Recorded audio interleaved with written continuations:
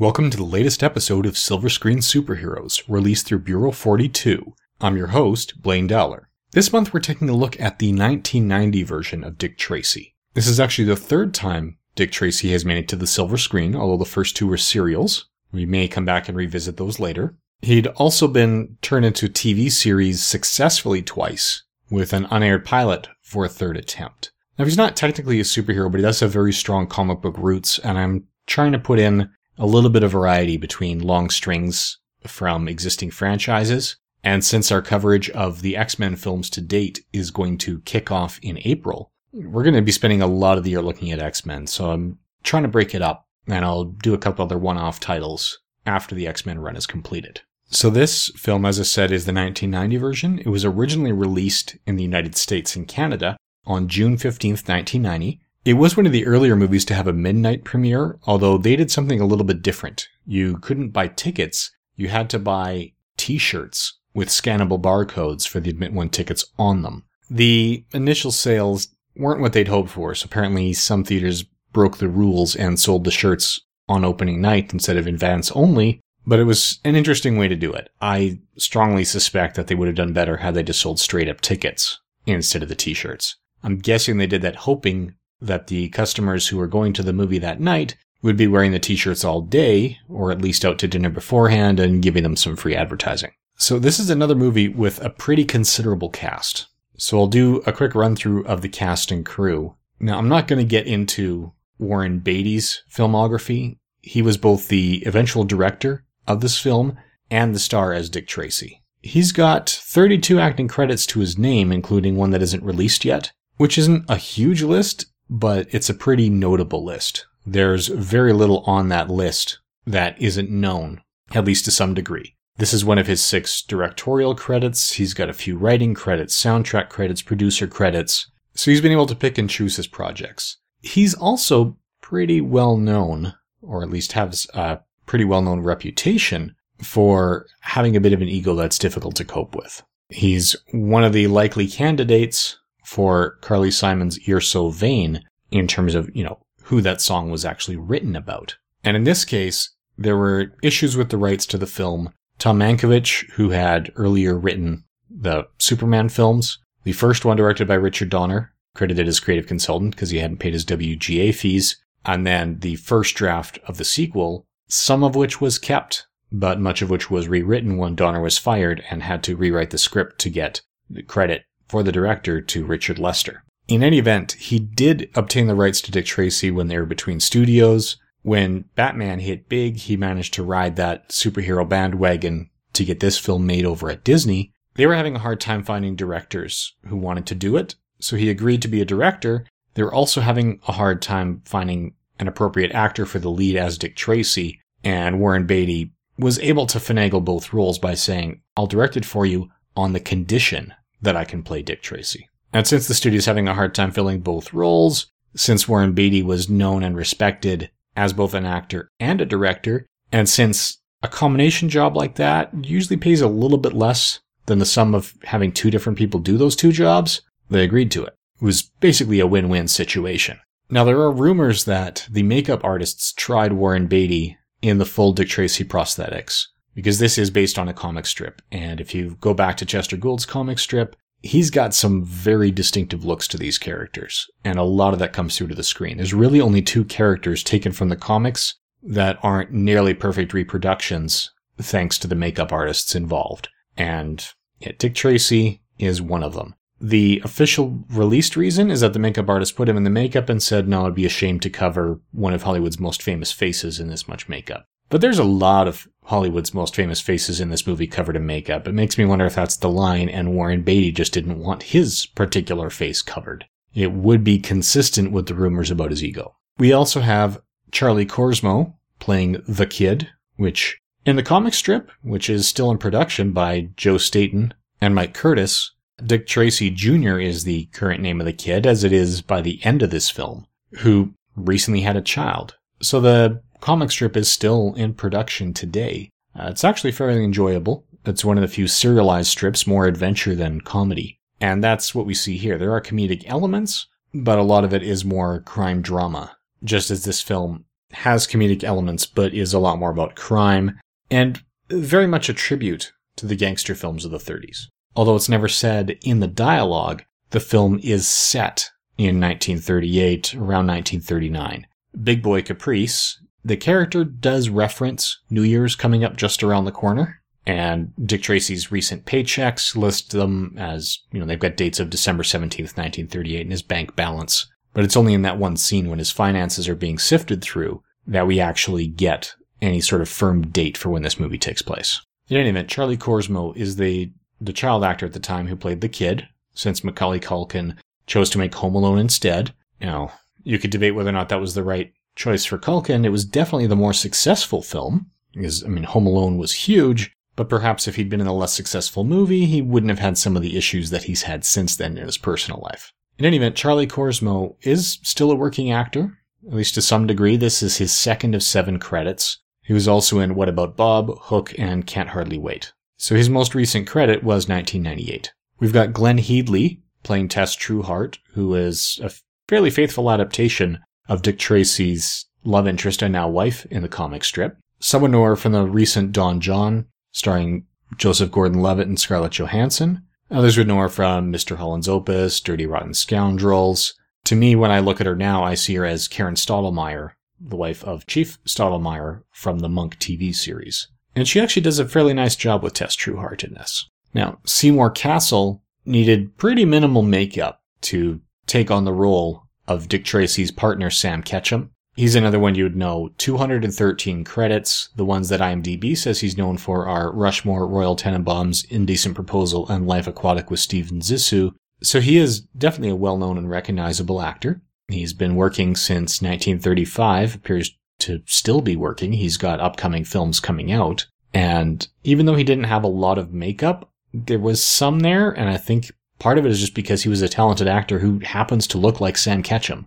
So he was an easy casting choice, didn't need the makeup, and he still had that look. Now, James Keane is also known for Apocalypse Now, Crazy Heart, Seabiscuit, and Falling Down, amongst many other credits. In here, he plays Pat Patton, Dick Tracy's other assistant in the police department. Now, Charles Durning of The Sting, Oh Brother Where Art Thou, Tootsie, and The Hudsucker Proxy, as well as 206 other titles, is Chief Brandon here. So he is the police chief. Again, an effective role.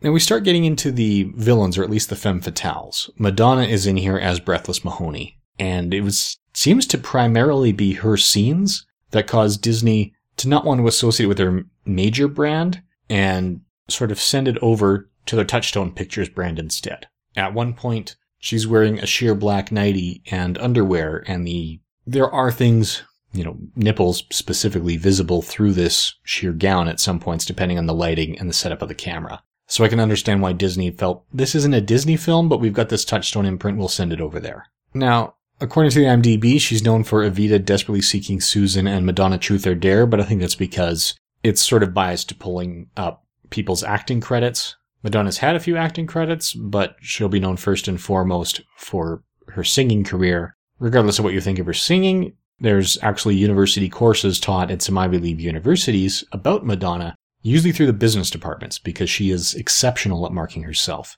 In fact, she got paid a pretty small amount for this film. She only got paid $35,000 for a major role in a major summer blockbuster with a $100 million budget. And I strongly suspect that the reason she took such a small paycheck is because her long-term plan for this was always to cash in more on the back end with soundtracks and whatnot. Because this does actually have a pretty good soundtrack. It's in the tone of the 1930s musicals that were big in theaters at the time, just the start of the musical era. And she's singing a lot of these and performing a lot of these pieces, some of which I admit are fairly catchy. They're more enjoyable than a lot of the songs she's written for herself, quite frankly. Now we're starting to get into some of the other ones. We're running through these actors primarily in the order of their appearance. Mandy Patinkin is in this, who's probably best known for The Princess Bride as the Spaniard.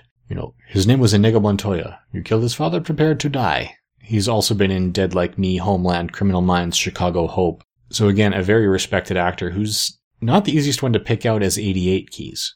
I watched it with a friend of mine who didn't recognize Mandy Patinkin as Mandy Patinkin until later in the movie when he wore a hat and covered up the odd slicked hairstyle that he had for this. He was set up with a comb over. Now, Paul Sorvino of Goodfellas, Romeo and Juliet, Repo the Genetic Opera, and The Rocketeer, as well as several more, is in this film as Lips Manlis, who's the original love interest of Madonna's character Breathless Mahoney, who was one of the first to get bumped off, following 5 of his underlings. Now, if you've seen Chester Gould's comic strip, as we said, we know a lot of these characters have very distinctive physical features, which often relate to their names. So he had Littleface, who's a man with a normal-sized head and a tiny face, which was achieved in this movie by putting a very young child inside a whole lot of makeup. There's a lot of these characters who, in the comic strip, went up against Dick Tracy one at a time. So we'd have an extended storyline with just one villain, or another villain, or another villain. This film restructured that. Warren Beatty was apparently justifiably concerned that the film may not have a sequel. So he jammed in as many of Chester Gould's villains as he possibly could, which is a double-edged sword. When Tom Mankiewicz was doing it, he was just going to have 2 villains in there. And, that would have set up a franchise nicely. You can bring in new villains each time and get a lot of mileage out of it. Putting them all in here at the beginning, on the upside, if it doesn't get a sequel, fans will be quite likely to see their favorite villain in this film, because they're pretty much all in there. The downside is that some of these favorite villains were turned into lackeys with bit parts. So while there are over 20 notable villains in here, some of them have very little development. 5 of them play poker just long enough to get killed in an homage to the St. Valentine's Day Massacre. So, if Littleface is one of your favorite villains from the comics, well, sorry, he's dead by the 5-minute mark. Now, probably the most prominent actor to play the villains in this, and possibly the most prominent actor in the whole film, at least in my opinion, we've got Al Pacino.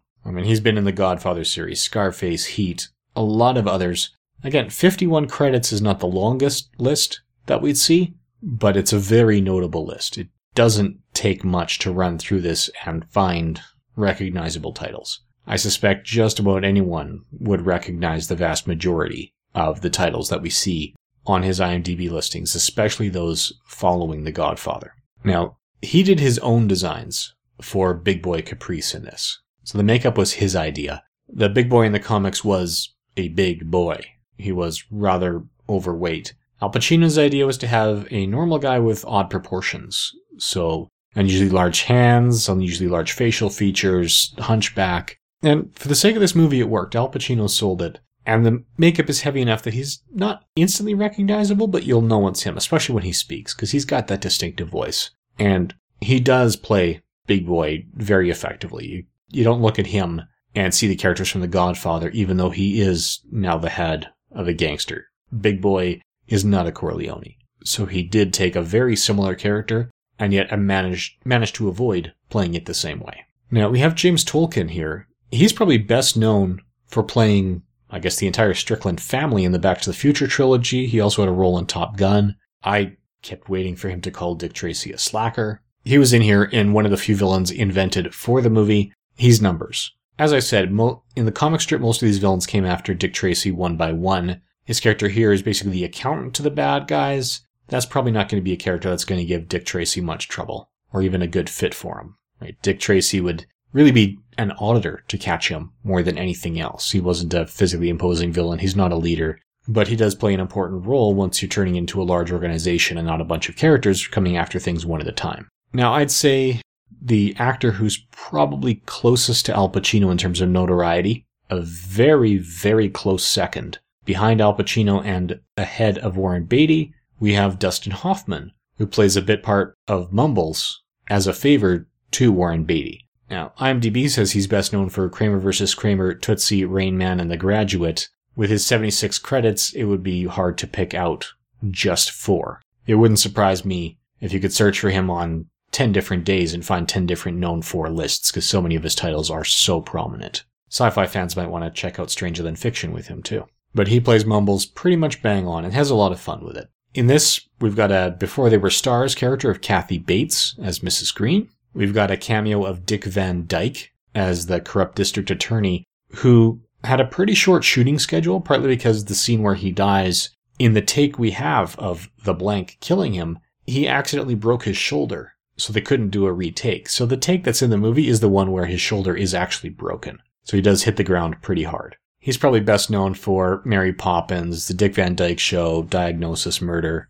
possibly Chitty Chitty Bang Bang, IMDb lists Night at the Museum. When I see him, I typically associate him with Mary Poppins. Now, another bit role just as a street officer, but one that may be notable to Bureau 42 readers, is Colm Meaney, who's probably best known for playing Miles O'Brien in Star Trek Next Generation and Deep Space Nine. He's also appeared in Con Air, Law Abiding Citizen, Damned United, so Star Trek is far and away his most recognizable role. Now, Catherine O'Hara, unlike Macaulay Culkin, was able to appear in both this and the Home Alone movies. She was also in the remake of Frankenweenie in The Nightmare Before Christmas. And again, it's a fairly small role in this one. Now, James Caan has a short but important role in this, reuniting him with his co-stars from the Godfather film, Al Pacino. Caan is known for The Godfather, Misery, the new Las Vegas series, and Elf, amongst others.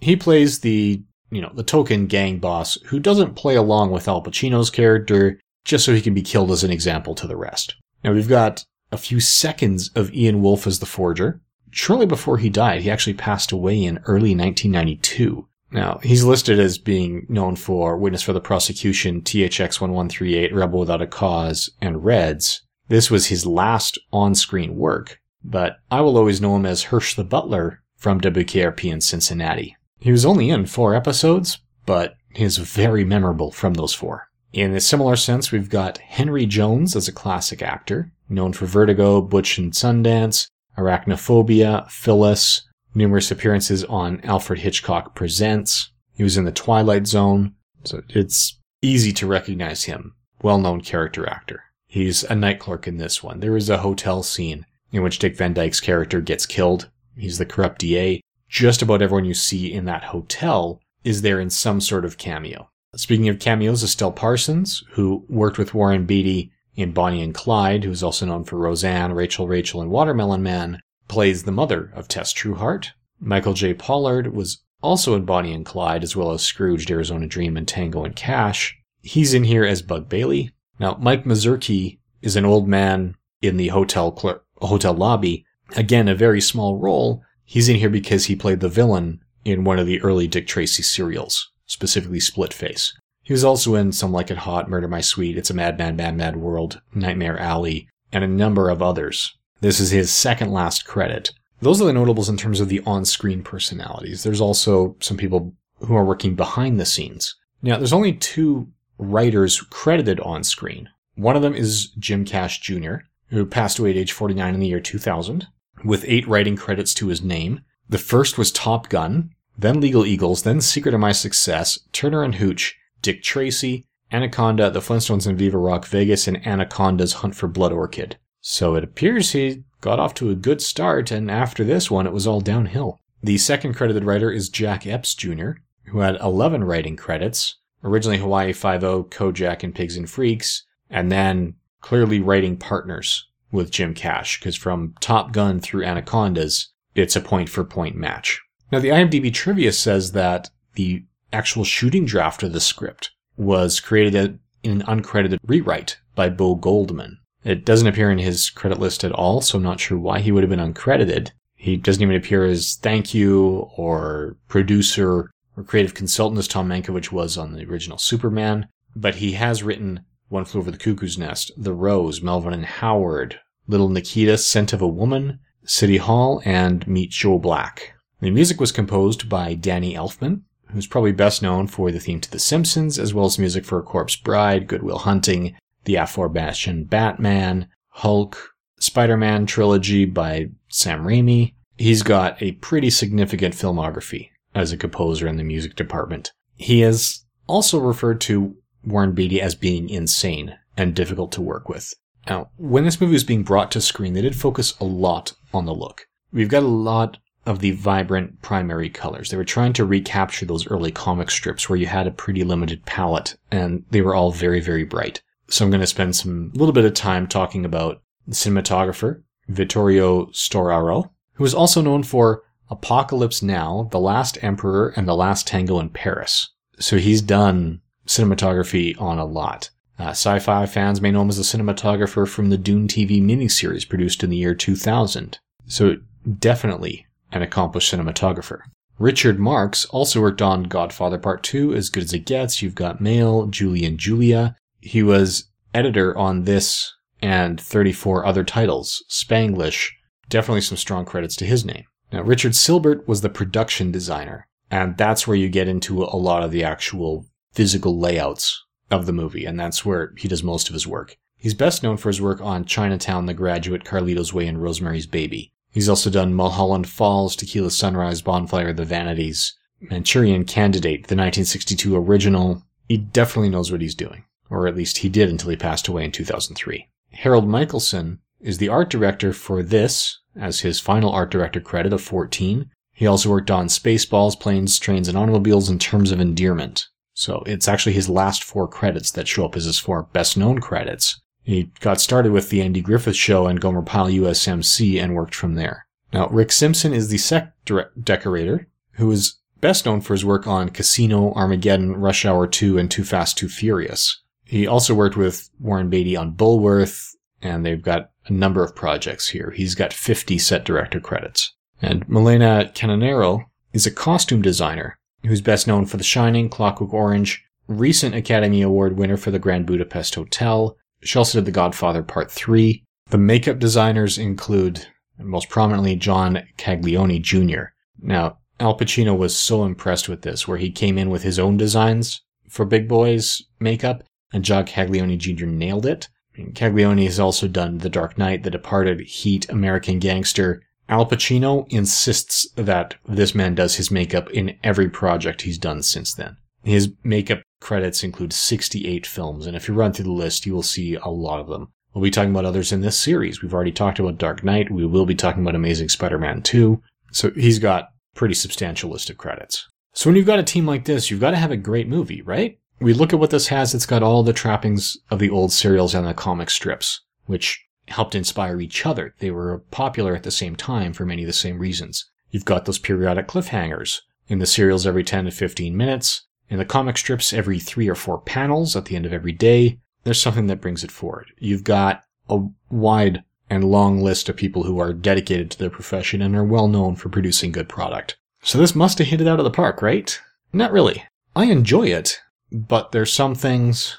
There's one scene where Dick Tracy jumps from a window ledge onto a light standard. Because of the production budget, they had to build all the scenes. So this light standard is clearly not as stable and as strong as a real one would be. It shakes a lot. And on top of that, Warren Beatty nails himself in the face when he's doing it. I could see why he wouldn't do another take. There are more than a few scenes where the editing could have been a little bit tighter. Looking at the editor's credits, I'm not going to blame him for that. I think some of this may have been Warren Beatty saying, no, I like that shot. Apparently Warren Beatty's first cut that was turned over to Disney was over 2 hours. It was 135 minutes. They had to trim it down to 105 minutes for the release. So there is a cut of this film that's got another half hour's worth of material in it. Now, overall, it's not, I wouldn't say, an artistic failure. It takes some liberties. One of the villains we haven't mentioned yet is the Blank. That's sort of feels like a secondary character at first. Through most of the film, it's Dick Tracy versus Big Boy. And Big Boy's got the other gangs under his control and corrals them all together.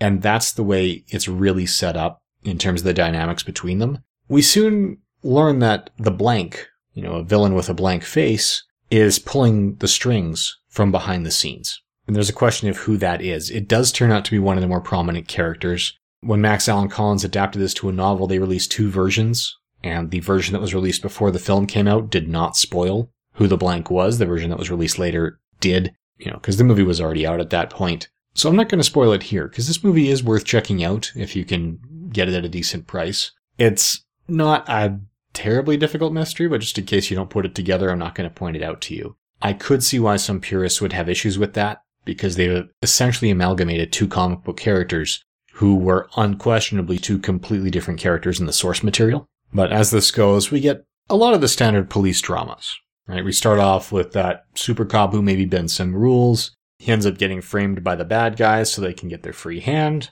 He has to prove his innocence, rescue his girlfriend. It's pretty standard and fairly predictable. There were some interesting choices made trying to simulate deep focus, because having the camera focus on both the foreground and the background at the same time is a challenge. Orson Welles managed to pull it off in Citizen Kane, just as Fritz Lang had done prior to that in M. It's been done a few times since. Here they were trying to use technology to make it easier. So they do a composite shot where half the shot is filmed at one point, another half is filmed somewhere else, and the two are kind of spliced and melded together. Not always effectively. When the kid is reaching for Dick Tracy's badge, the corner of the badge is missing from the screen, and there's a blurred line where things cross. There's other blurred lines in a greenhouse scene. A lot of times when they're doing that composite to put two shots together, it's pretty blatantly obvious that that's what's being done. It was fairly new technology in terms of trying to do it seamlessly at the time. The technology has existed since King Kong in 1933, but there they were doing the composites by filming the two separately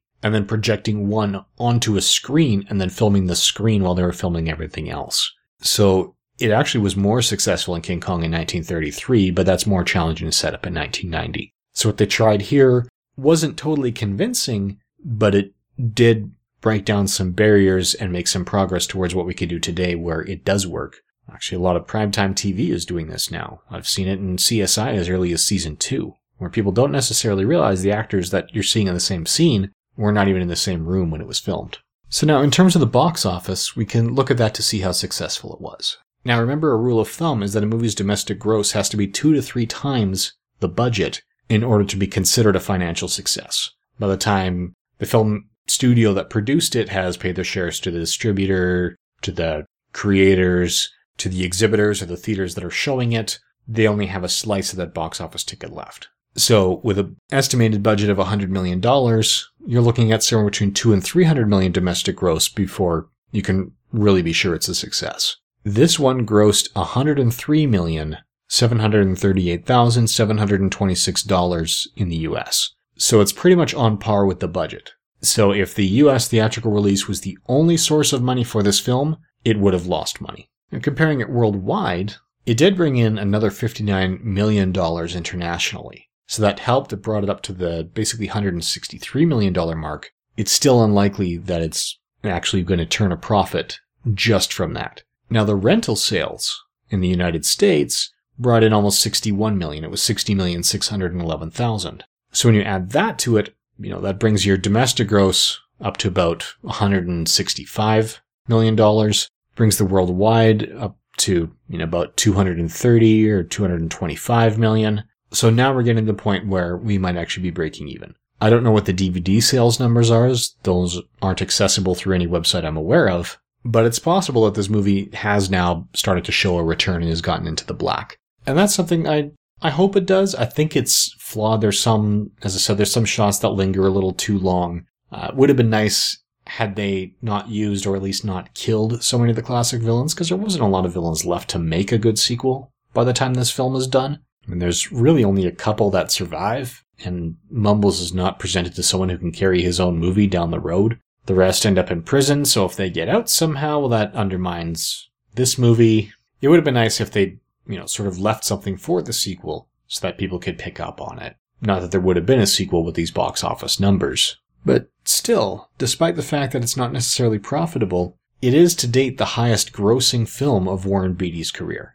So he's respected by the industry as a filmmaker and as an actor, and audiences tend to like him well enough to show up for most of his movies, but they don't necessarily show up at enough numbers to make a big budget action feature such as this one turn a profit. A smaller film like A Bonnie and Clyde, well, that's a different story. So at any rate, that wraps up what we have to say about Dick Tracy. So join us again next month as we kick off our look at the X-Men franchise. Don't forget to rate the show on iTunes and or Stitcher, or pass along links to people that you know who may enjoy the series. And thank you for listening.